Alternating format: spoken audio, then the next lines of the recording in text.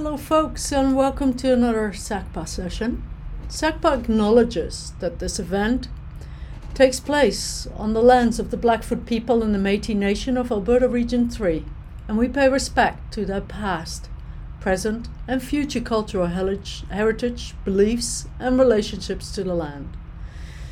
SACPA is very thankful for the continuing support we receive from the Lethbridge Herald, the University of Lethbridge, and Shaw Spotlight. Today we're very happy to have with us Ibrahim Toure. Ibrahim, and let me just change the screen name. There we go. Ibrahim Toure is a full-time faculty in the School of Justice Studies at the Lethbridge College and a PhD candidate in cultural, social, and political thought at the University of Lethbridge.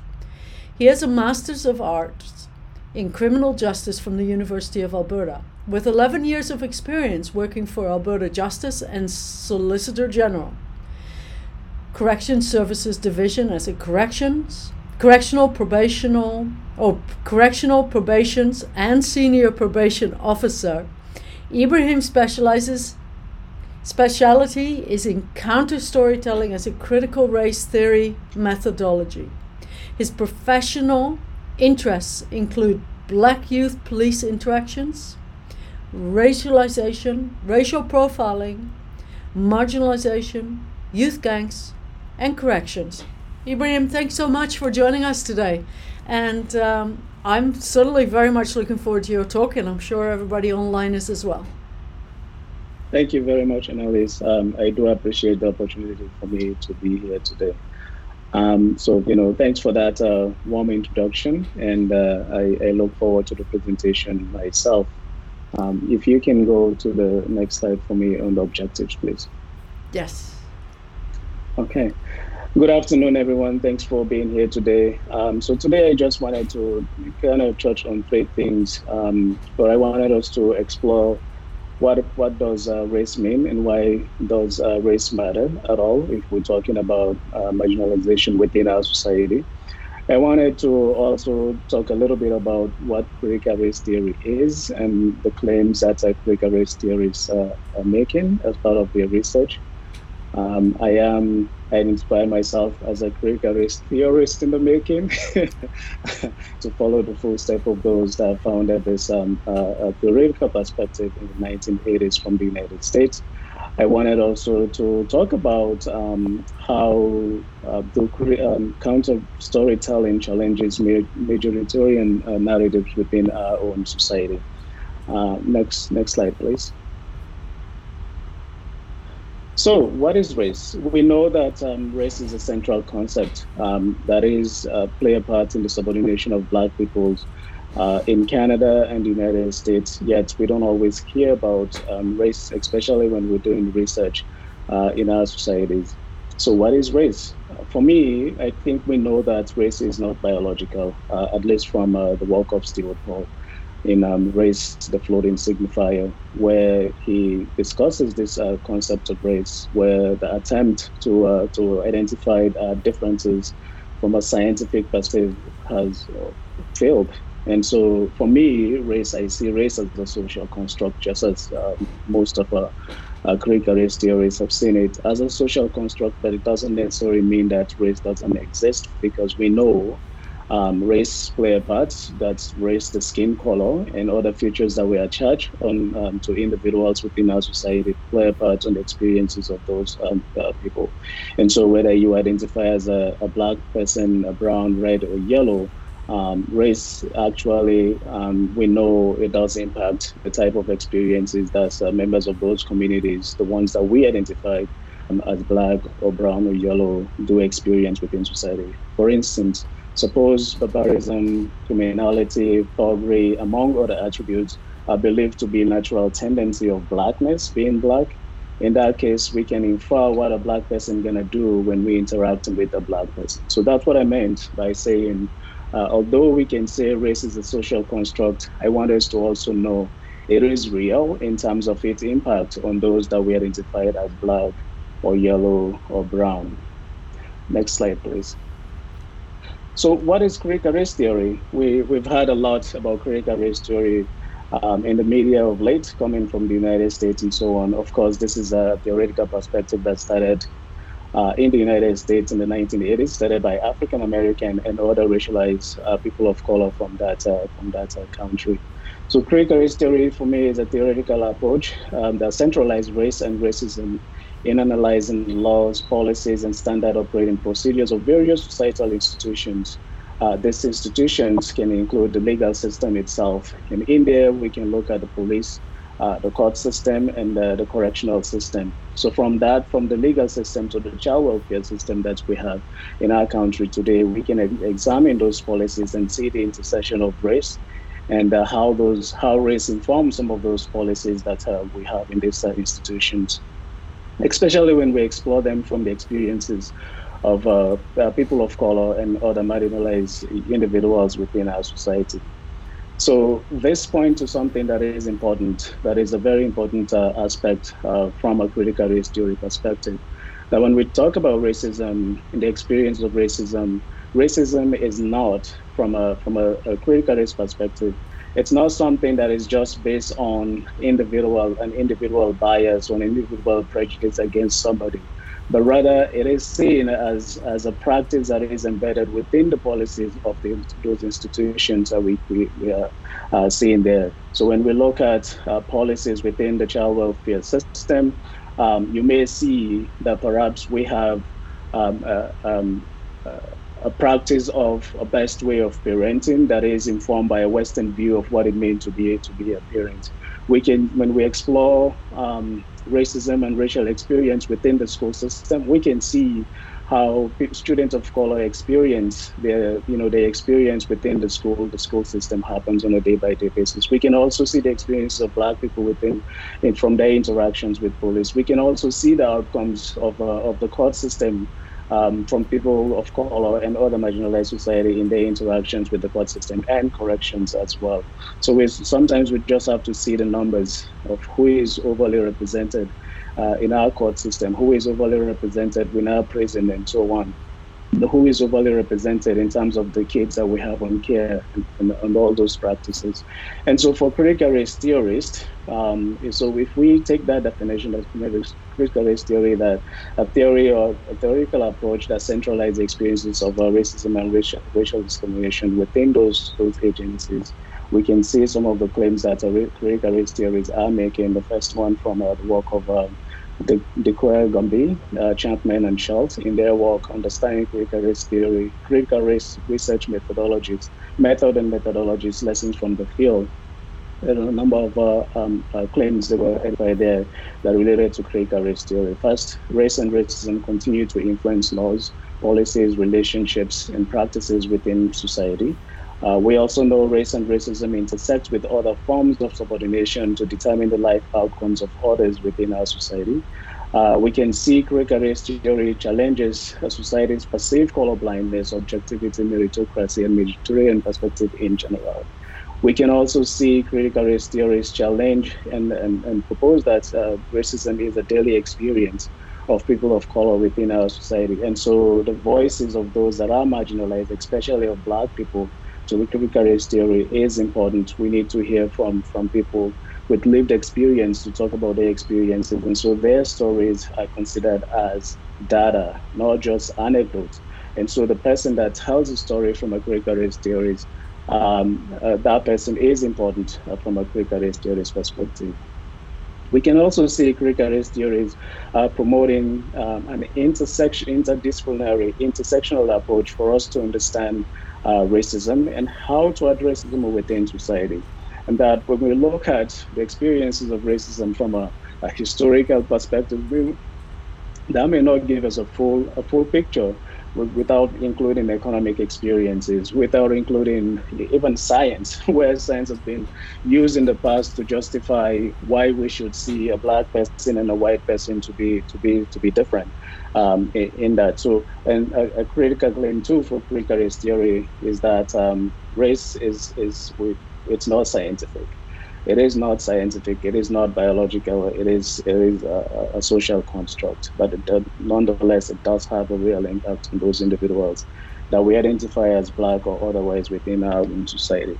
And so critical race theorists are committed to social justice as a form of a liberatory approach, transformative and emancipatory theory, with the primary objective to end racial and other forms of oppression through systemic changes. So we have to examine the policies that we have. We have to examine the policies that we have within our own institutions and change those, because racism, it's not an individual practice, but one that is embedded within the policies of the criminal justice system and other institutions within our own society.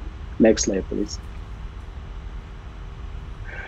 So one of the founders of critical race theory, Kimberly Crenshaw, whom I've had the opportunity to be on one of her programs and talks that she moderated. And so for her, she talks about this, she brought in this idea of intersectionality for us to be able to actually understand, to see how oppression often happens. That is not, if we pay attention to only the experiences of individual within society from a perspective of race, we're more likely going to miss the experiences of others, even though they identify as, say, Black women, for instance, that gender plays a part within their own oppressions and so on. So Crenshaw proposes this idea in the 1980s and in the early 90s of taking an intersectional approach for us to understand. So she also realized that although we can say critical race theory is one that is attractive to people of color, including Black people, but she also understands that critical race theorists themselves are not united, because they all explore different areas of subordination within society, being patriarchy, heteronormative approach to society, and so on, racial issues, and so they explore the areas of subordination from a different perspective. But she believes that the principle, the fundamental themes that bind all critical race theories falls around the challenge to objectivity that we often have. That you can only be objective if a white person, say for instance, in a court system, a Black judge is dealing with an issue or case that is involved a Black accused, that judge or lawyer perhaps will be seen not to be objective because they are Black and they're dealing with a case that involves a Black suspect or Black accused person. But if you're white, you're going to be seen as being objective, and the work of Derek Bell also points to that idea on racial standing. Where do people stand from a racial standing perspective? That if you're Black, you're more likely to be seen as not being objective when you're dealing with issues challenging Black, suppression of Black, or anything that's going to be doing with a Black person. But if you're white, you're going to be seen objective to be able to handle cases both from a white perspective, a white person suspect, and a black suspect as well. And another theme, the fundamental theme that bind critical race theories together, is this idea challenge to meritocracy. The idea that when we work hard in society, we are more likely to succeed. But we know that sometimes it's not about the effort and hard work you put in terms of the rewards that we get into society. Race always sometimes play a part into the accesses that you have and things that you have access to within society. Another challenge, fundamental theme, is the challenge to formal equality. Now let's just change the laws. When we change the laws, we are going to be able to see treating everybody equal. But we all know that if you think about the history of slavery, for instance, both in Canada and the United States, where we have slavery being practiced here in Canada for more than 200 years. So from that 200-year period, well, Black people were being suppressed, denied access to a number of opportunities, including owning businesses within our own society.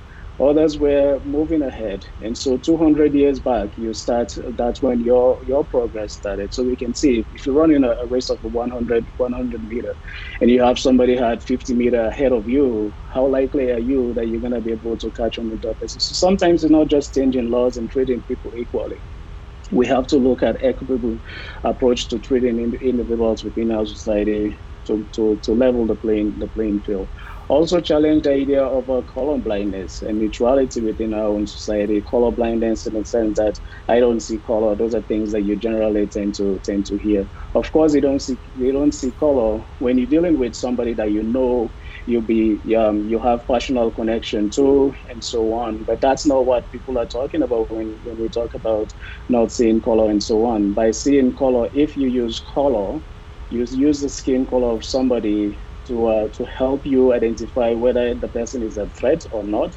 If you attribute criminality and violence to somebody that looks like black, and you telling me that you don't see color when you're responding to that, that is a challenge that critical race theorists don't agree with us. You see color. We want people to see color, because if we do see color, we are going to be able to challenge some of those practices and policies, systemic practices that have that continues to disadvantage people of color within our society, including black people.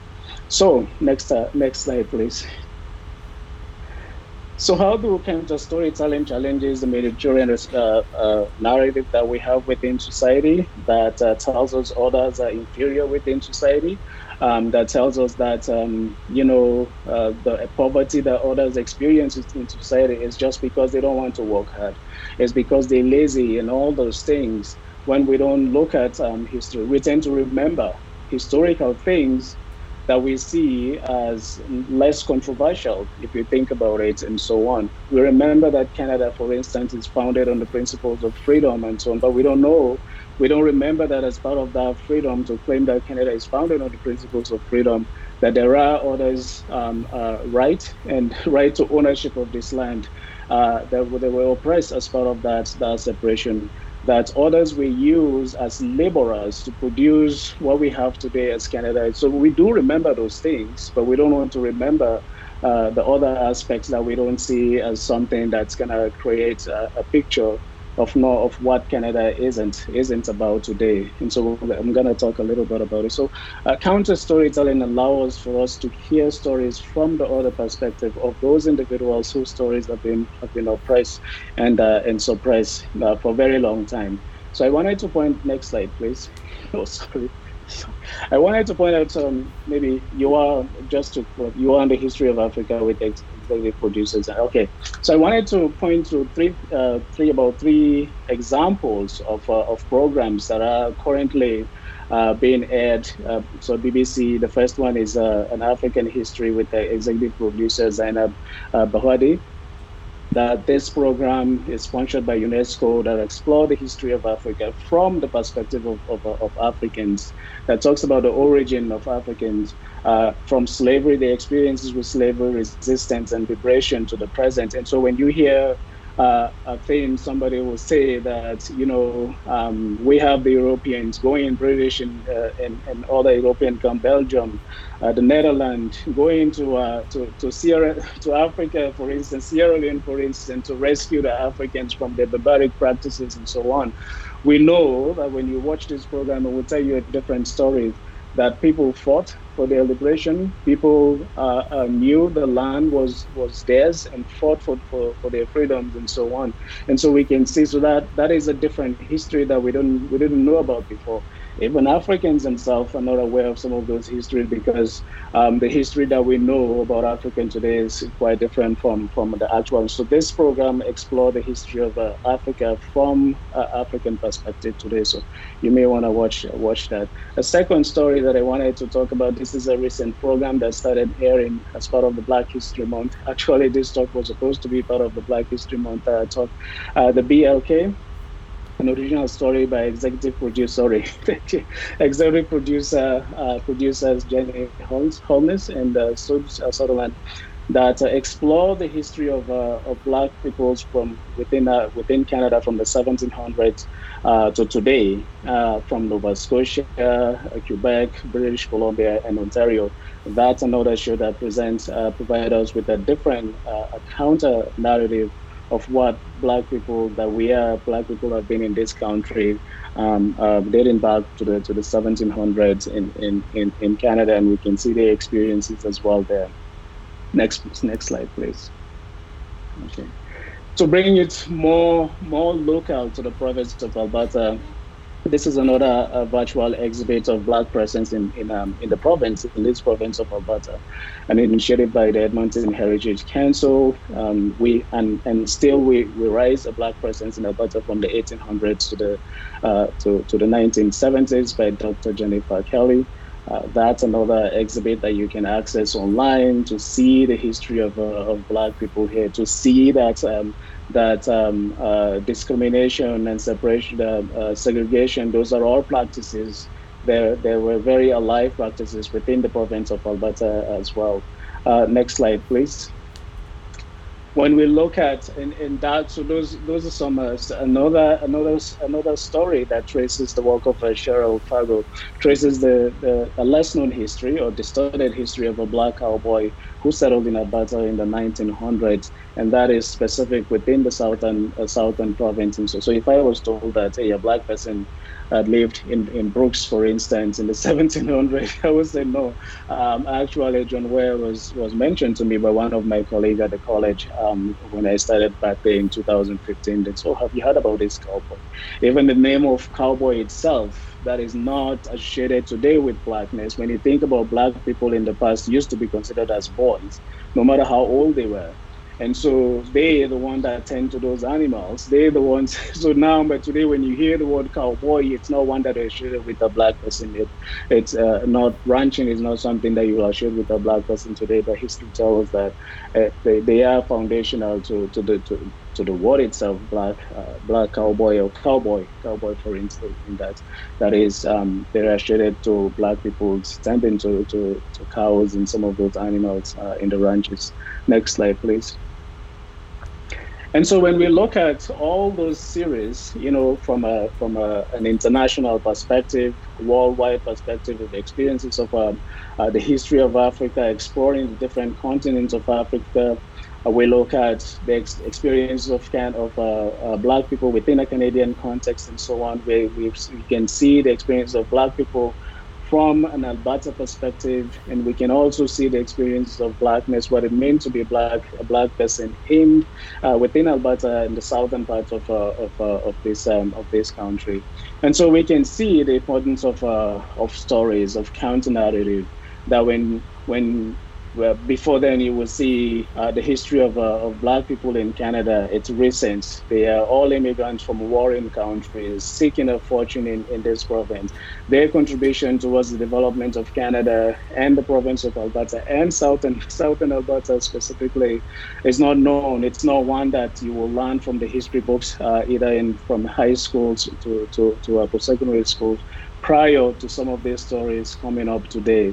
And so Bell he's considered the father of critical race theory because he's one of the initial person that started challenging the influence of race, the intersection of race and within the laws and society. So for him, stories provide an insight into the lived experience of marginalized people within society. When you watch those shows, it will give you an idea what it means to be a Black person in the 1700s. It will give you an idea I am from Sierra Leone. I knew about the first set, we refer to them the first settlers, the loyalists that fought alongside the British Army back during the 1700s. They were shipped from Nova Scotia to Sierra Leone. So I always question, if Canada was welcoming to Black people, why would those settlers wanted to be shipped to Africa, to be shipped to a place where they don't know? Most of them were born in the States, I would say. And so we have a group, second settlers, we call them in Sierra Leone, the Maroons today. Those are a group of individuals identified themselves as the Creoles within Sierra Leone. But the Maroons were shipped from Jamaica, shipped to Nova Scotia as a form of punishment, and then later on shipped to Sierra Leone. And so you ask the question, why did they wanted to be shipped there if Canada was welcoming to Black people and so on? So, but we know now from the series BLK, or the original story, that Canada wasn't welcome to those individuals that look Black, that we could identify today as Black people. And so through those counter stories, that we are going to be able to see, to understand that Canada is not as welcome as we thought. Next slide, please.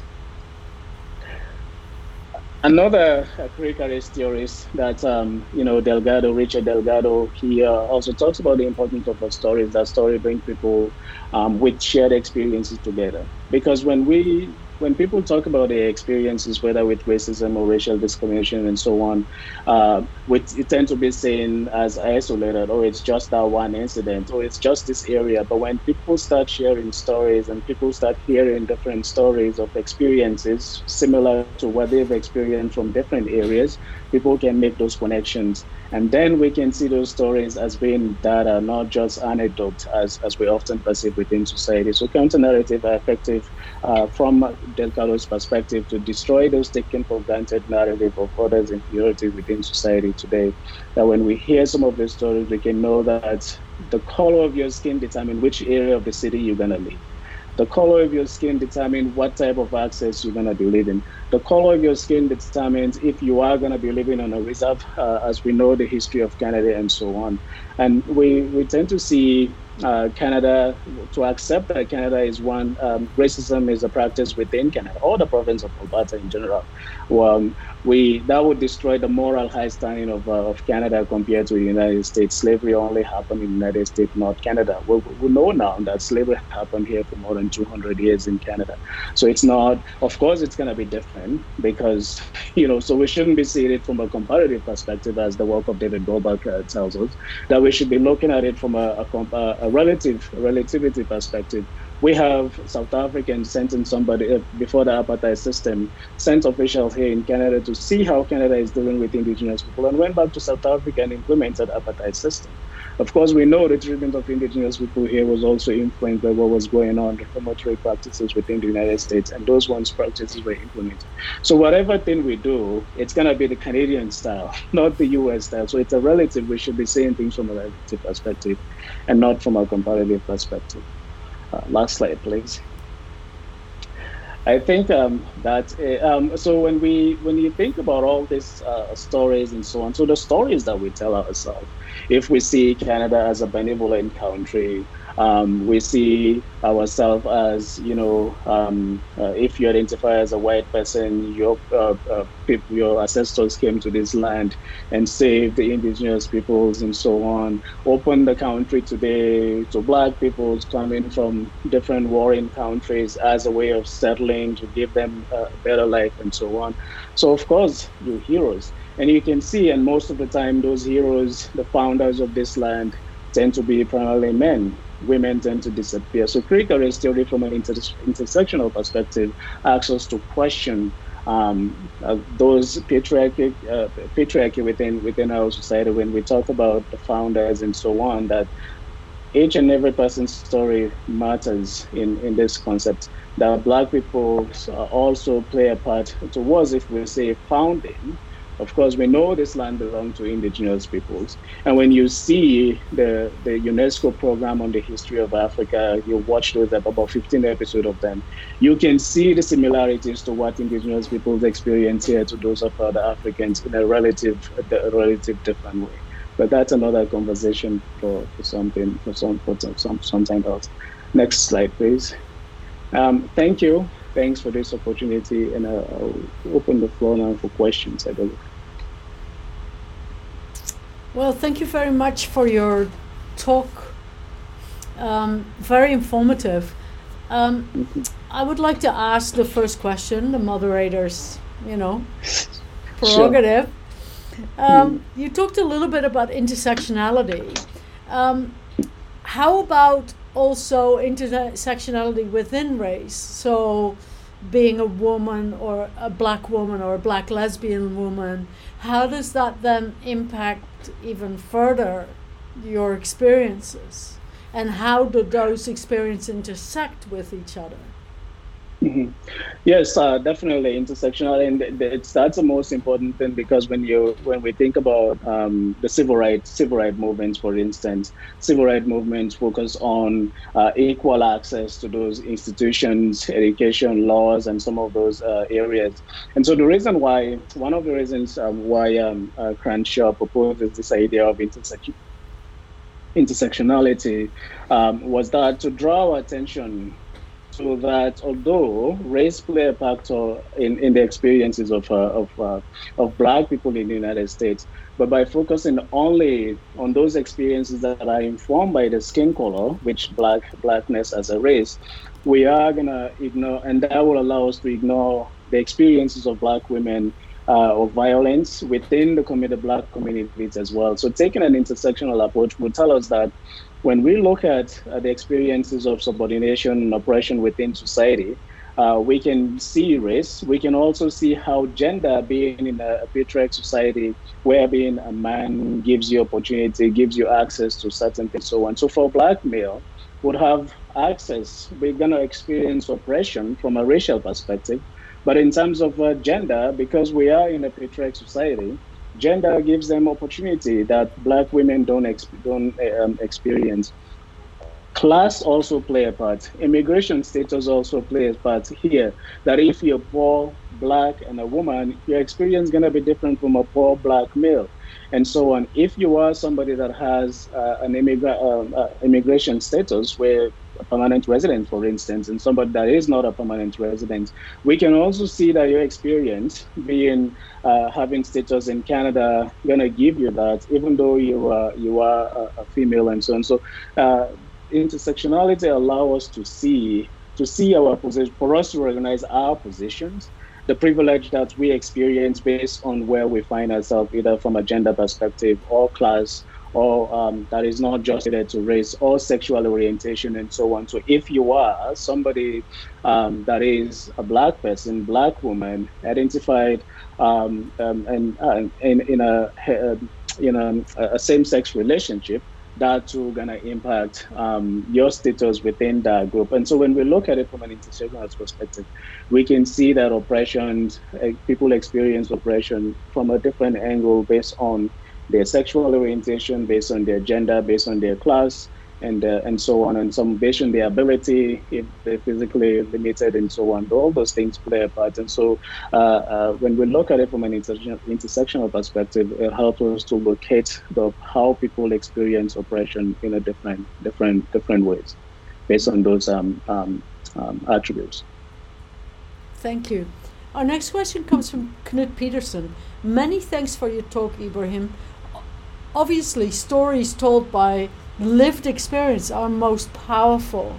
What are your thoughts on white people teaching Black history? We can take it. For me, I see that if you can teach, if you're white, you can teach about Black people's experiences. How do I do that? Hey, I can bring in. So if I'm a white person, if I'm a white person, that's a good thing to open with. So here, when I go to Sierra Leone, I'm gonna be a white person. So whiteness, when we use whiteness, sometimes it's not about just the color. It is a way of being. You can be seen. I will be seen as a white person when I go to Sierra Leone because of a way of being, not the skin color. But if I'm in Canada, identify as a white person teaching something about black people, of course, the best practice to do is inviting somebody from a Black community with lived experience, perhaps to talk about, you can talk about theory, part of what that experience is. You can talk about history, but here is somebody from the community that have had lived experience on those things, can talk about them. You can, so the same goes to everything else, any topic that you're talking about in relation to marginalization within society and so on, that we do have access to people today who are willing to share their own experiences, that you can bring in as lived experience experts to talk about their experiences within the classroom. It's better than not teaching or talking about it at all, right? It's better than not teaching and talking about it at all. And you're not claiming to have knowledge on those things. I would stand here and say I don't claim to know. I'm not speaking about Black people, but doing so as well, it's it's not right. It's not gonna be something that is completely accurate. And so because when what I say and what I do impacts Black people, that is not just limited. The impact is not just limited to me, but all of them. So it's better than not teaching anything. You can teach it and invite others with lived experience to talk about those things that you are talking about in your classrooms. Our next question comes from Terry Shillington. What is one or two significant changes that we could make first of all? that would help towards better racial tolerance, acceptance, and opportunity? I think fear tends to come from non-knowing people, right? It's interesting to see how our folks that are back home, that when you bring your old age relative here to visit you, would want to stay in this country for a month or two and started saying, I want to go back, because we tend to be isolated. We tend to live, you don't know your next door neighbor, or you see them and just say hi, if at all you're saying hi to each other. So I think the first step is trying to know people, trying to know who those people are. If you're scared of somebody, maybe it's because we've attached a number of different things on the skin color, on the physical structure of people, and so on. And so your reaction to to fearing them may not be something that you consciously know about, but it's something that you've been exposed to within society and so on. So the first thing is to be open to know people, trying to know what are the values of people, and those things that are the ones that you don't feel comfortable with. Ask yourself why you're not comfortable with them, and so on, and try to see if you can establish knowledge of who those people are, and start from there. We need to talk about race. We need to acknowledge the histories of people, how our history is. We experience history from a different perspective, and so on. That we need to acknowledge those stories, and we need to take a look at our, institutions, and see who are overrepresented within those institutions, and ask the questions why. Is it just laziness? Is it just criminality? Is it sort of something? And so those are some of the things that we have to look around ourselves, to see, encourage those different perspectives, bring in people from different perspectives to be in our own places.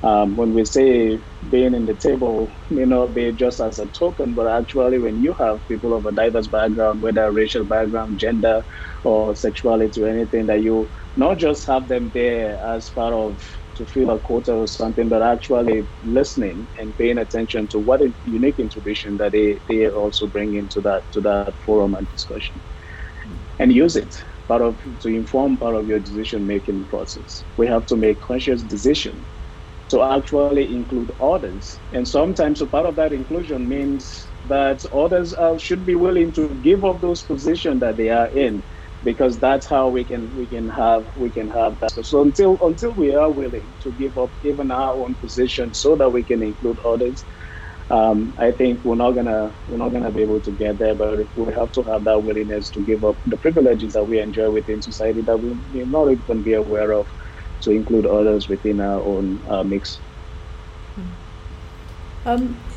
Are some of our larger institutions and smaller institutions, I'm thinking of maybe police or government, or that exhibit systematic racism in the way that they deal with the public. And when they get challenged on that, it's often, oh yeah, we just need to do more training. How do you feel about that? Given that, there's been training galore, and the issues never seem to change at all. So how do you feel about this whole notion of, or this answer of, we just need to provide more training? Training is one. Well, training is important, but for me, it's the attitude, right? And so we live in an attitude. It's something that hides behind waiting for that perfect opportunity to show it. If you think about it, if we look at the experience of Black people in the United States prior to the Obama presidency, and when you pay attention closely to the number of Black people that were killed in the United States before and during Obama's presidency, you can see how a message was being sent to Obama that even though you are a president, that doesn't mean that Black people are within the same square root and so on in their own experience.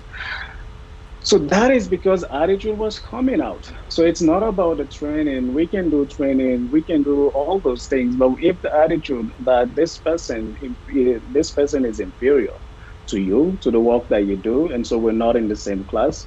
If you have the attitude as part of that attitude that we've seen the slavery was justified by black people being barbaric, being savage, and so on, for them to be enslaved, the violence, and so on. So all the experiences that we are doing them good in providing food for them, even though we're getting them to work in plantation endlessly and so on. So those attitudes are still there. So until we are willing to change those attitudes, work on those attitudes, consciously work on those attitudes, that when you see a black person, you perceive them to be at your action, how you react to them because of that attitude of them being violent and so on, or being inferior.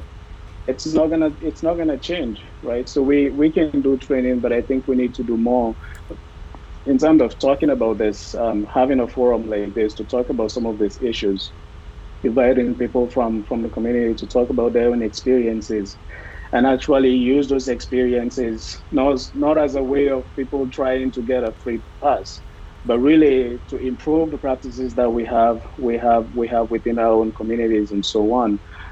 Bring in people from the community who may look like the people that they're going to be interacting with and so on. And so it's important that, when you see, if I am a black person dealing with, when I see a black person, threat is not the first thing that comes to mind to me. Threat is not the first thing that comes to mind as you are threat. It's not the first thing that comes to mind, because it's not something that I shared with the skin color being a threat, skin color being a criminal and so on. So we can do training, but I think we need to work on the attitude. And that is not just what we say in the public. It is something that we can work on, even things that we say in our houses. Having kids, raising kids, and seeing how kids interact within schools today. For me, I think as parents, we can learn from our kids. Those that the ones that we haven't contaminated yet in talking about those negative attitudes around them. But we can see how kids interact. So when a kid tells me they don't see race, I can really believe that, yeah, they don't see race. Or if they do see those differences based on the skin color, kids would ask. They will ask questions. They're gonna touch the skin to see if the color would on their fingers and so. So those are some of the things we need to work on the attitude, to change those attitudes, and then we can see those training that when we're saying it in the public, it's not just saying it in the public. We actually meant to change the culture of our organizations, how we train people, the language that we use as part of that training and so on. So part of my research, looking at the cases on racial profiling, for instance, and where people that experience from marginalized black people are saying racial profiling, police perhaps may see it as criminal profiling, but the ones that we identify as criminal tend to be associated with a skin color, with something. And so is this different semantic? One is saying racial profiling, another person is saying criminal profiling and so on. So we don't get that, right? And if we look at the idea of, if it looks like, and perception is important. Perception is important for us to pay attention to those, that it's not what you think you're doing, it's how people perceive and how people interpret it, should also matters in this conversation. So we can train, but I think we need to work on the attitudes as well. Thank you. Our next question comes from Beth Mundell Etherstone. Thanks so much. Are you aware of any research on living libraries, where people tell their stories to youth and that impact on changing stereotypes of color, gender, and age? There's a number of, I think one thing that comes to mind, Northwest College, I think they call it living library or so, where you have people share their stories. In Lethbridge College, we've been doing this part of our Black History Month celebration. We call it a human library. I'm one of those participants that usually participate in that. And this year we had two other students who are presently the president-elect of the Lethbridge College Students Association as well, and the VP on there.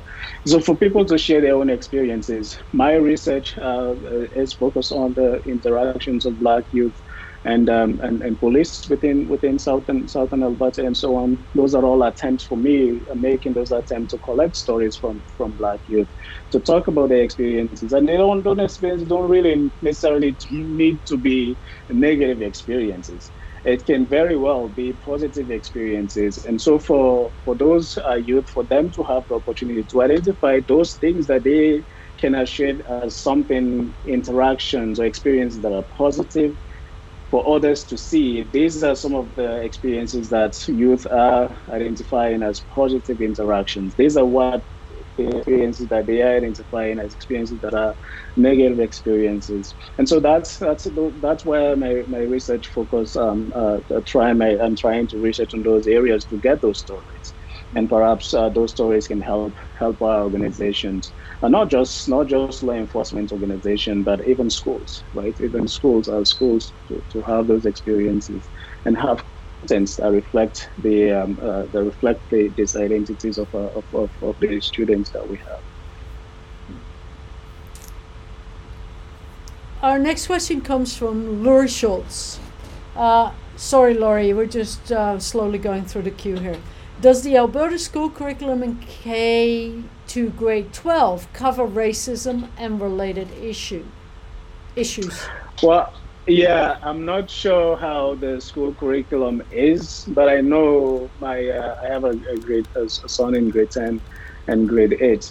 I know teachers are making effort. Teachers are including materials that allow kids to talk about. For my kids come home and talk about the things that they're talking about in school and so on. So from that end, they are engaging. Teachers here in Lethbridge are engaging in some of those conversations. Some of them, this talking about these things are new to them, because they those are not things that they've learned from their days when they were in the same school, or they were using some material that presents a different narrative from what we know today about those histories. So I'm not fully familiar with the curriculum per se of the province as a whole. But I know individual teachers, and the more Black teachers and teachers of color that we have in our schools, the better too, because those people will bring in different perspective on the material that they present in their schools and so on. Just as myself being an instructor, how I do present material generally needed, but then I bring in a different perspective. Experiences the examples that I use are informed from my own experience as being a black male in this province. And so, yeah, teachers are making effort. Teachers are making effort to introduce different perspectives and having those conversations in their school, at least from what I've seen from my own kids. Beth Mundell Atherstone has a follow-up question to Laurie's question. Does the UCP proposed curriculum include issues of racism? I'm not sure if you know that. Yeah, no, I don't. I'm not aware of that so far. Okay. Our next question, again from Beth Mundell Atherstone. Local groups like the Southern Alberta Ethnic Association showcase various national cultures, foods, dances, etc. What wider role could they play in countering racism? It does play a role. It introduces people to something different, that's something they may not be aware of. It shows the value of people, the values that people have coming from different places. It also shows the similarities that people have and the connections that could be made as a result of the dance, the food, and so on. So, for instance, we did actually this exercise on preparing jollof rice as part of the Black History Month. And you can see the variety of that dish, within the West African context. And we have also countries from East Africa, Kenya, that also prepare similar food, but call it in a different way. So I think it's not just important for non-people of color, but also it's important for people of color themselves, for them to be able to see the connections that prior to the scramble and partition of Africa, that countries that we see in today as different countries, more than 50 countries in today, used to be in formation of kingdoms, formation of kingdom, and people travel from one kingdom to another. So we have all these interactions where we've been able to share similar cultures and practices and so on. Of course, they're not going to be the same. They are going to be different, but it shows the connection that people have, that we're not as much as different as we often thought about and so on. Even if our skin color are not the same, when we talk, we can see similarities on practices and so on. So food. It's a good practice. A good practice to bring food, have people share food, have people share their cultural practices, and it helps people of color to see the connections and not to see themselves as completely different from others. Our next question comes from Laura Schultz. It has been reported that the exodus of people out of Ukraine are treated differently for people of color. Can you comment on that, please? You know, it's from the work that from my work, we can see the experience of Black people. Usually, people will say, "Oh, it's just the U.S. experience," you know. But when you think about the experience of Black people, the U.S. is foundational because the history of slavery.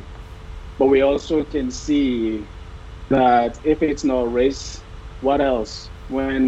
And so it doesn't matter where you find yourself, you know, as a Black person, because you can easily be identified by that skin color, right? So the experiences are not definitely going to be the same. And so when people are talking about racial discrimination, especially for Black people being treated differently because of the color of their skin, people will say, oh, it's just an excuse. Racism doesn't exist today. And something like this happened. Why are they being blocked? Why are Black people not allowed to seek safety as anybody else? The only difference that we can see, so right now, people are living, walking, getting to those borders. You know, it's hard to see the class. It's hard to see the class. All you can see is that skin color different that you can have access to safety, and your skin color may determine. And so when we look at immigration status too in there, that if the perception was that, oh, these people enter here illegally, they're not even legal to be here in the first place, we will allow them to cross that. So it's race is that single thing that signifies the skin color that follows these people wherever you find yourself in the world. And this is a perfect example of it. We've seen it in the United States. When Black Lives Matter protests were protesting the death of Black people there.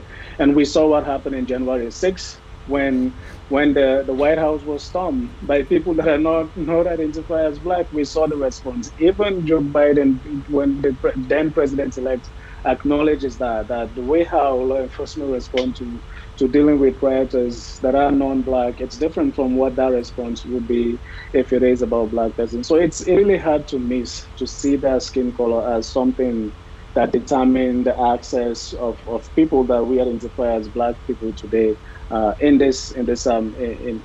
countries outside of Africa.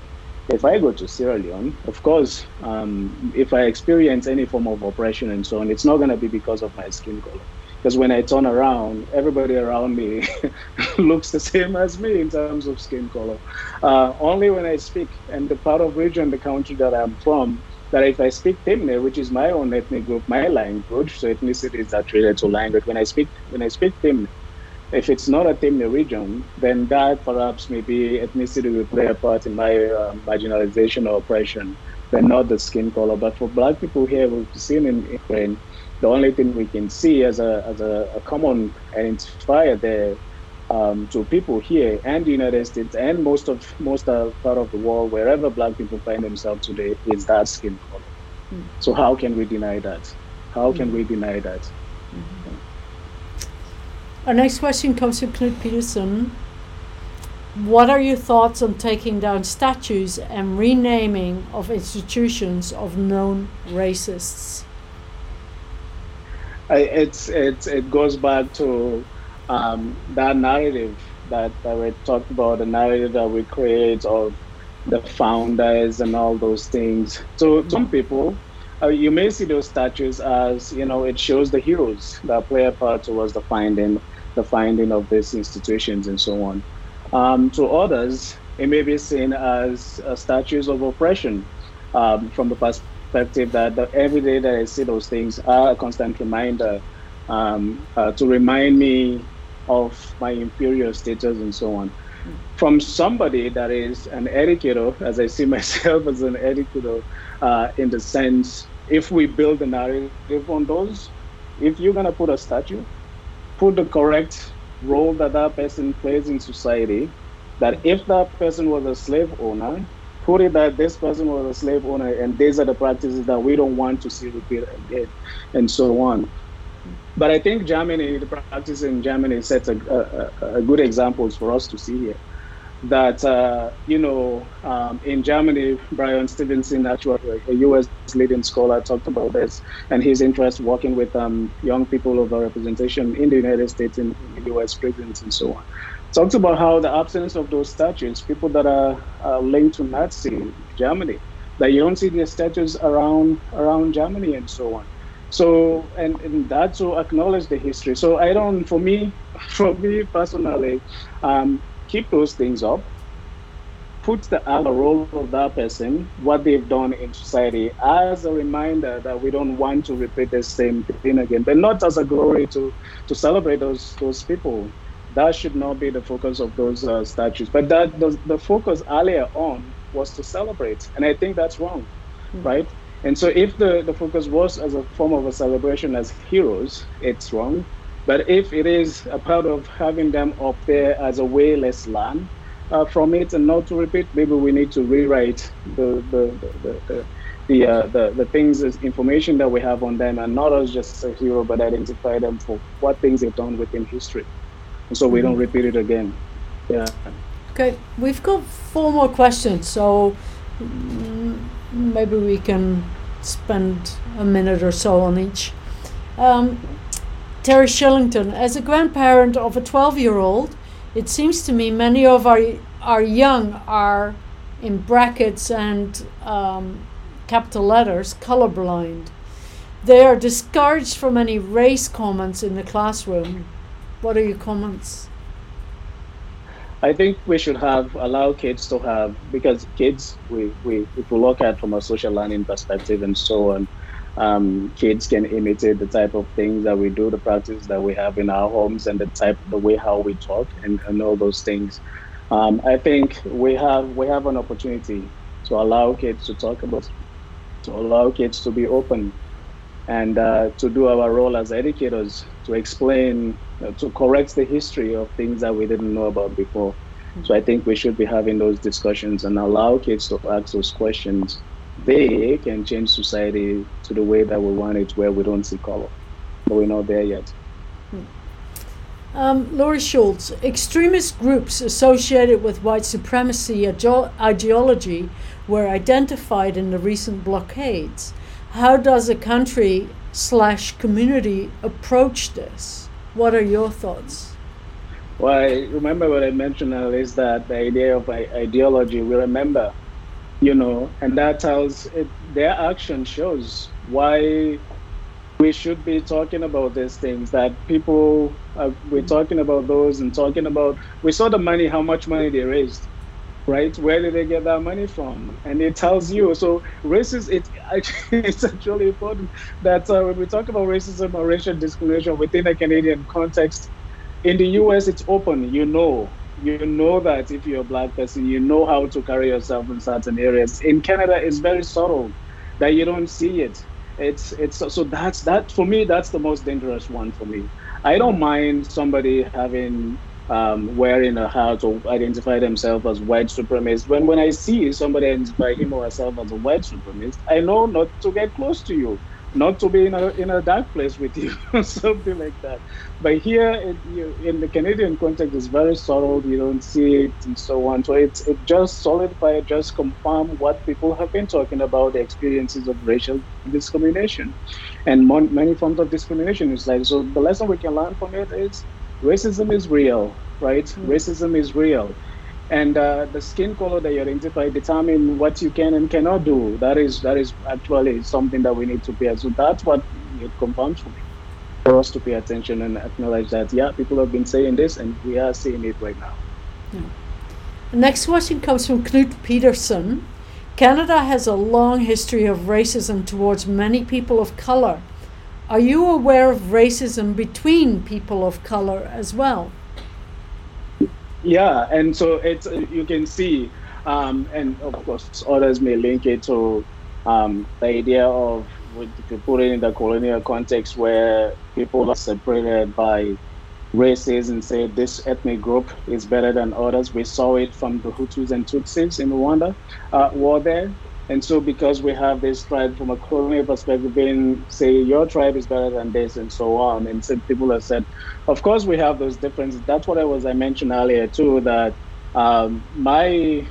if I experience discrimination and so on if I am in Sierra Leone today, it's not because of the skin color. It is because of perhaps the language. The lighter your skin, the more access you have to opportunities, even within the Black community. So on. So those are also so that critical race theory from an intersectional perspective allow us to see how shades of color also impact the access that you get, even within your own society and so on.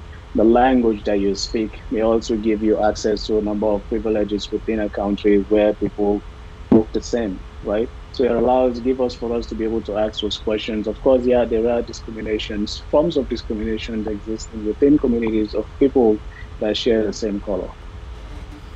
Okay, and our last question of the day from Trevor Page. Do you believe that Canada's position on diversity is genuine or just lip service?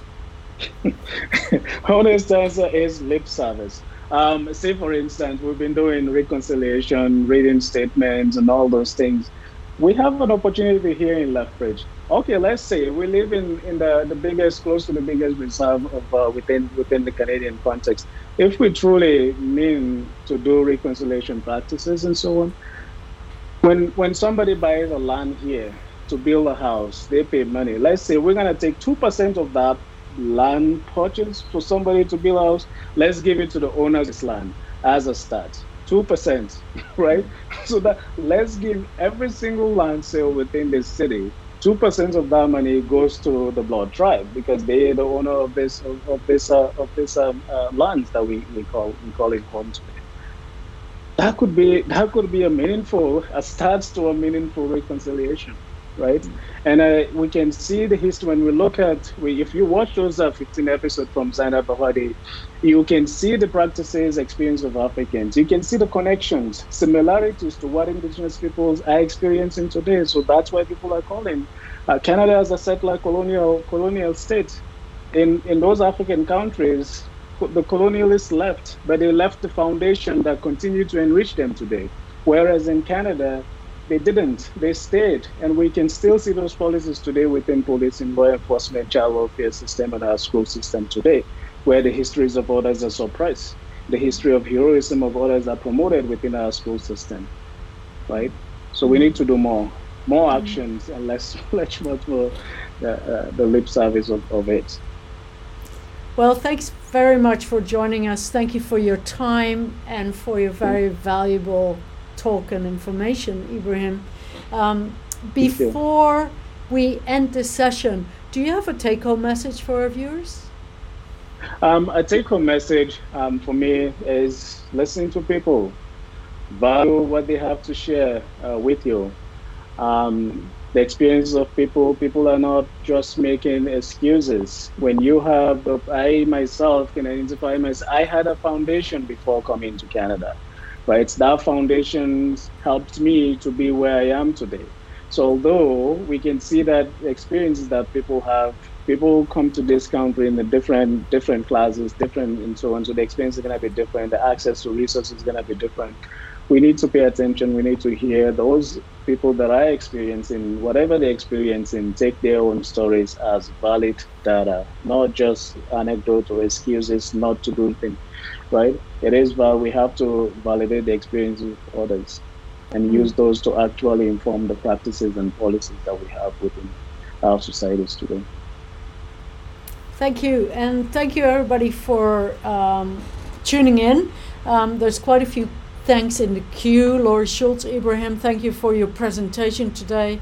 Bev Mendel-Etherson, thanks Ibrahim, a most important issue in not only our society but in the world.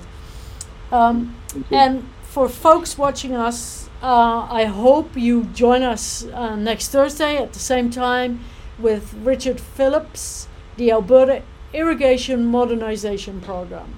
So we look forward to seeing you then.